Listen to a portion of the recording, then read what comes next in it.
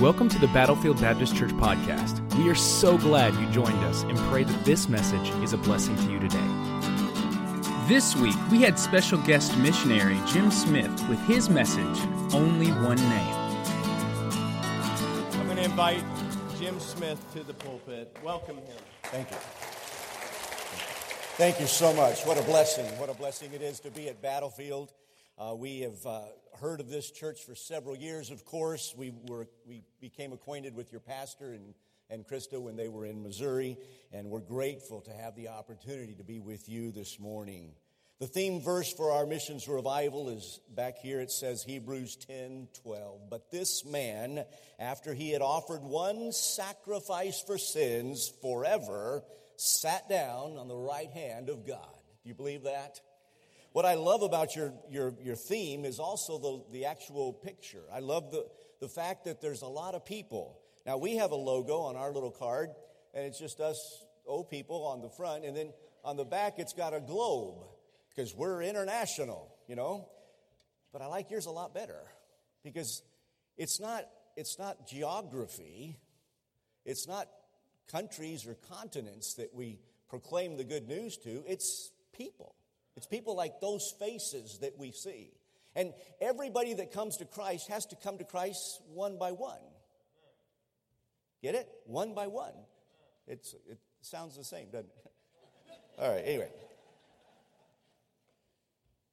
Even if you were saved, I have a dear friend who's a missionary in Ecuador who was saved in a Billy Graham crusade. Probably hundreds of people that night got saved. But you know what? Every single one of them came to Christ one at a time. Because there's only one that can offer salvation. The one man who had offered one sacrifices for sin forever. And so this is all about a personal relationship with Jesus Christ. We have all sinned and come short of the glory of God. The penalty for our sin is eternal death. But God so loved us that he sent his only son, Jesus, to take our place, to take our punishment, and become the sacrifice for our sin so that we could pass from death to life, from darkness to light. Only one sacrifice was necessary, and only one man could offer that sacrifice. And now it is our responsibility to let everyone know. I want us to go to Acts this morning, Acts chapter 3. Not long after the crucifixion of Jesus, in Acts chapter 1, he had given the church the Great Commission and he ascended into heaven. The Holy Spirit of God came down and began to indwell the lives of the believers in Acts chapter 2. And we find that way back there when the church in Jerusalem was just getting started, we find a great demonstration of grace and mercy from our Lord. We find it in chapter 3 of the book of Acts. One day at 3 o'clock in the afternoon, which was the customary time of prayer, Peter and John walked to the temple of the Jews. Some people at that very moment were carrying in a man who had been paralyzed since birth. Every day they brought him to a place near the beautiful gate, which was one of the temple entrances, so that he could beg for money from people entering to worship. He saw Peter and John coming, and he asked them for a contribution.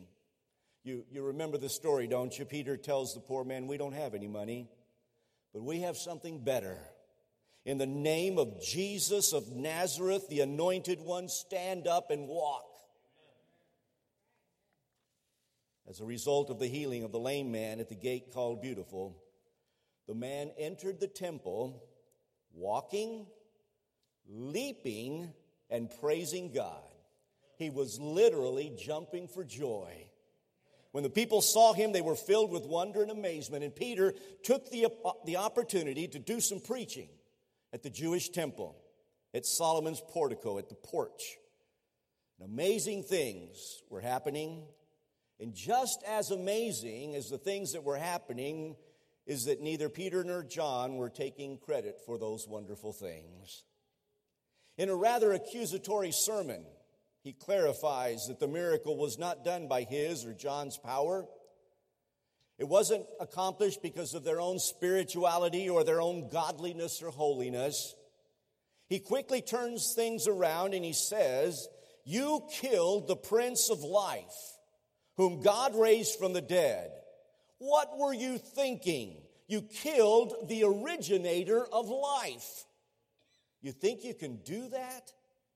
Look what he says in verse 14, Acts chapter 3. "But ye denied the Holy One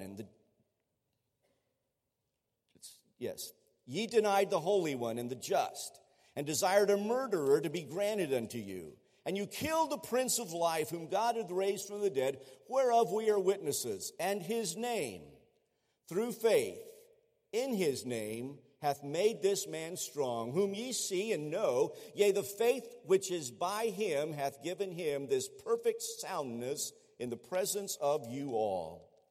So Peter preaches about the death and the resurrection of Jesus Christ. He knows that that's the good news. And he goes on and he quotes Deuteronomy and he quotes Genesis. And as he speaks, the Bible says in chapter 4, verse 1, that the Sadducees came upon them and they didn't believe in the resurrection. Look at verse 1 of chapter 4. "And as they spake unto the people, the priests and the captain of the temple and the Sadducees came upon them, being grieved that they taught the people and preached through Jesus the resurrection from the dead. And they laid hands on them and put them in hold until the next day, for it was now eventide." They came in, they heard him speaking, and it's important that they mention that the Sadducees came, because that was the sect of the Jews that did not believe in any kind of resurrection. And as Dr. Haryu used to say, that is why they were sad, you see. They didn't believe in any kind of resurrection, and that's what they were talking about. They were talking about the resurrection of Jesus Christ, but they were also saying that people can be resurrected if they trust in Jesus Christ. They arrested Peter and John and took them into custody, but it was too late. It was too late. Look at verse 4. "Howbeit, many of them which heard the word believed, and the number of the men was about 5,000. They're on the portico of Solomon's porch at the temple. They're preaching what happened to this man who was just begging for money. And the Bible says many believed. The religious leaders, the legal entities, they came in, they took them away, but not before many had believed. When the message of the gospel of Jesus is preached in the power of God and in the fullness of the Spirit of God, even in difficult places, people are brought to conviction and to repentance and belief. So now these almost middle-aged fishermen spend a night in jail. The next morning, they're brought before the Sanhedrin. The Sanhedrin, here they call them the rulers, elders, and scribes, but that was what they called the Sanhedrin, the national ruling body of the Jews. It was like their supreme court. There were 71 members of this court, including the high priest. So they come before this supreme court, and this court wants to set them up. And so they ask them a trick question. By what power or by what name have you done this? Verse number 7. And when they had set them in the midst, they asked, by what power and by what name have you done this? Who gave you the authority to create such a spectacle in the holy temple yesterday? What were you thinking? Who said you could do that? Who gave you the permission? Did you get the council's permit to do this? And I can see, as they hear that question, Peter take a deep breath. And then he lets go. Look at number 8. Then Peter, filled with the Holy Ghost, said unto them, Ye rulers of the people and elders of Israel, If we this day be examined of the good deed done to the impotent man, by what means he is made whole, be it known unto you all, and to all the people of Israel, that by the name of Jesus Christ of Nazareth, whom ye crucified, whom God raised from the dead, even by him does this man stand here before you whole. This is the stone which was set at naught of you builders, but it's become the head of the corner. Neither is there salvation in any other, for there is none other name under heaven given among men whereby we must be saved. Peter is so clear here. He is saying, make no mistake about this. I'm not going to try and spin this into something different than it is. It is absolutely clear. I know who gave me the authority. I know in whose name I speak. You see, it was just a few weeks ago. We were standing on that hill, and Jesus said, all authority has been given to me in heaven and on earth. Go therefore and make disciples of all the nations. I was standing there, and I heard him say that. Not only do I know where the authority comes from, I know the name. Yes, I know the name, and I know him personally. I heard him say the night before he was crucified, I am the one and only way. I am the one and only truth. I am the one and only life. No one can come to the Father except through me. Yes, I know who he is. I know which authority I have. I know his name, and I know who he is. He is my Savior. Ladies and gentlemen, I want us to understand this morning that our message is, in fact, exclusive. There is no wiggle room here. There are no legal loopholes for a shrewd lawyer to find. There is sin, there is heaven, there is hell, and there is truth. There is a name, and there is no other name. Neither is there salvation in any other, for there is none other name under heaven given among men whereby we must be saved. We cannot. We cannot be saved by any other name. And what a wonderful name it is. What a beautiful name it is. Our Lord many times in the Scripture is defined by his names, and he has many names. They are descriptive of his person and his purpose and his activity. It is in his name alone that we have the opportunity of salvation. His name is Wonderful Counselor, Mighty God, Everlasting Father, and Prince of Peace. Jesus is our Emmanuel, God with us. Jesus means Jehovah Savior, Christ, the Anointed One, the Messiah, the Redeemer, the resurrected Lord, and the coming King. He is our Savior if we let him. We must confess our need of a Savior. Understand that only by trusting in what he has done for us can we be forgiven of the sin and the wrongdoing in our life. There's only one name, and there is no other. There is no eternal life in the prayer wheels of Buddhism. There is no secure salvation found in the lit candles to all the saints in all the cathedrals around the world. There is no salvation in Peter or Mary. There is no salvation in the enormous number of the Hindu gods. There is no salvation in an Allah who has no son. There's no salvation without Jesus. There is certainly no salvation in the politicians or the world leaders or the economists or the weathermen or the scientists of our time. But let me say quickly that even though our message is exclusive, our method must be inclusive. You see, we should be telling this exclusive message to everyone in the world, especially those who have been blinded and confused by false teaching. We should be telling this message to our neighbors, those that work in the same office, those who study in the same school, those whom we see regularly. And we should tell this message to those that we've never met, pictured by their faces here. We don't know those people, but every one of those people represent a whole people group who need to know the Savior. World missions is all about eternal investments. Paul told the Philippians, I'm not looking for a gift. I want fruit to abound to your account. During our 30 years in Ecuador, we looked at all of our supporting churches as investors. Every time something positive happened, it was fruit to the account of the investors. We didn't have a big number all at once, but the fruit of a steady ministry is like the dividends of a strong corporation. Steady growth. Thousands over the years, thousands of Ecuadorians heard the good news. Churches were established. A strong Bible Institute has stood firm since 1987.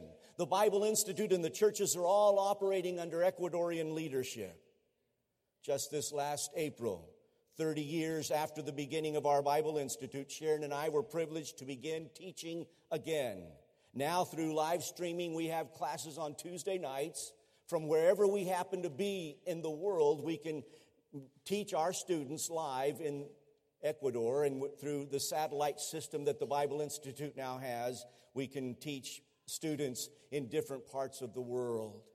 What a blessing it is to see the fruit abounding to the account of those who sacrificially gave all those years ago. That's how eternal investments work.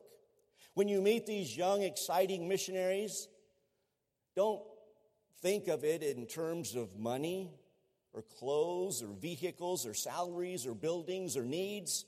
It's about the fruit. There's no other name by which we can get to heaven. It's all about Jesus. But there are some other names. A pastor I know who has a big church is sometimes criticized for talking about numbers, and his response is, every number has a name and every name has a story, and every story matters to God. So let me share some other names with you today. Miguel. Miguel is a Colombian who came to our little church one day in Quito, Ecuador, looking for a kingdom hall. 2 weeks later, he got saved. When we started our Bible Institute 30 years ago, he was the first one to sign up. He's pastoring a church in Liga, in the north part of Quito today.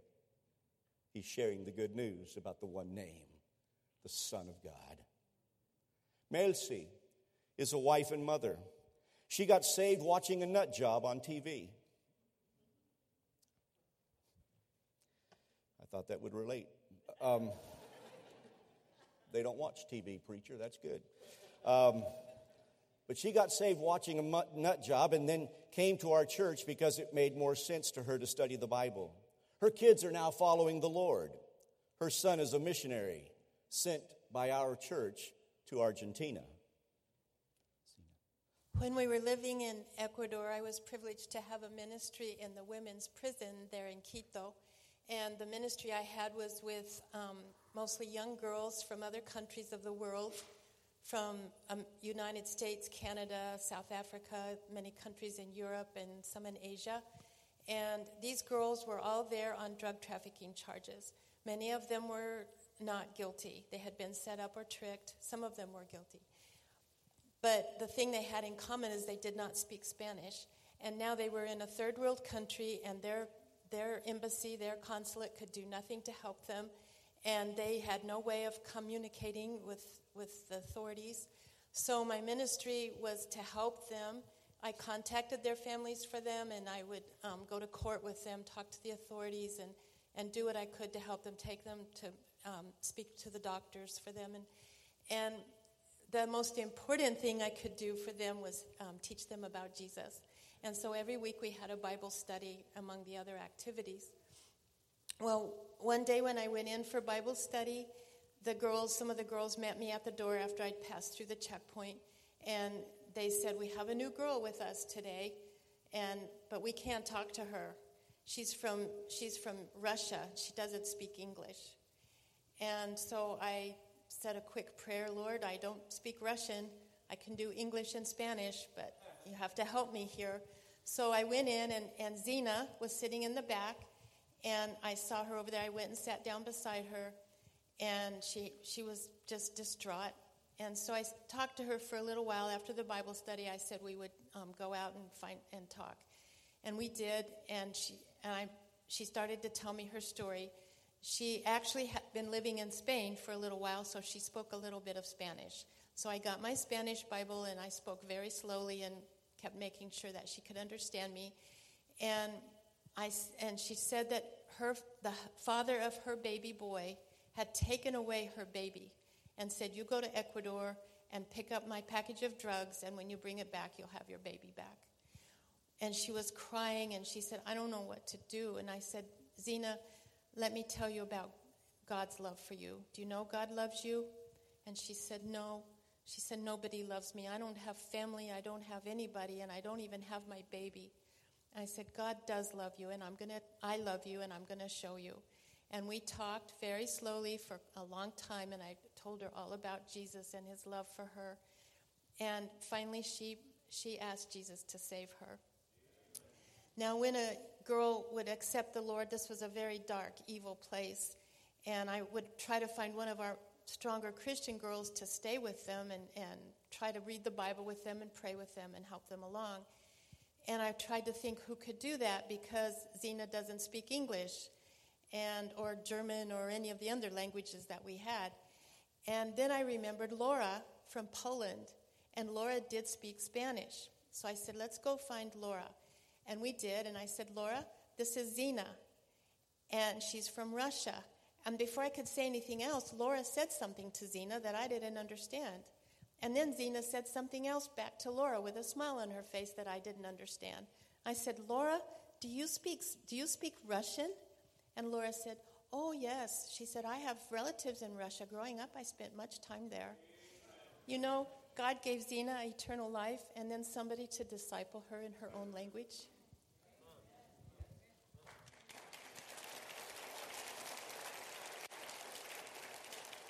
There are lots of names, lots of faces, like Miguel and Melcy and Zena.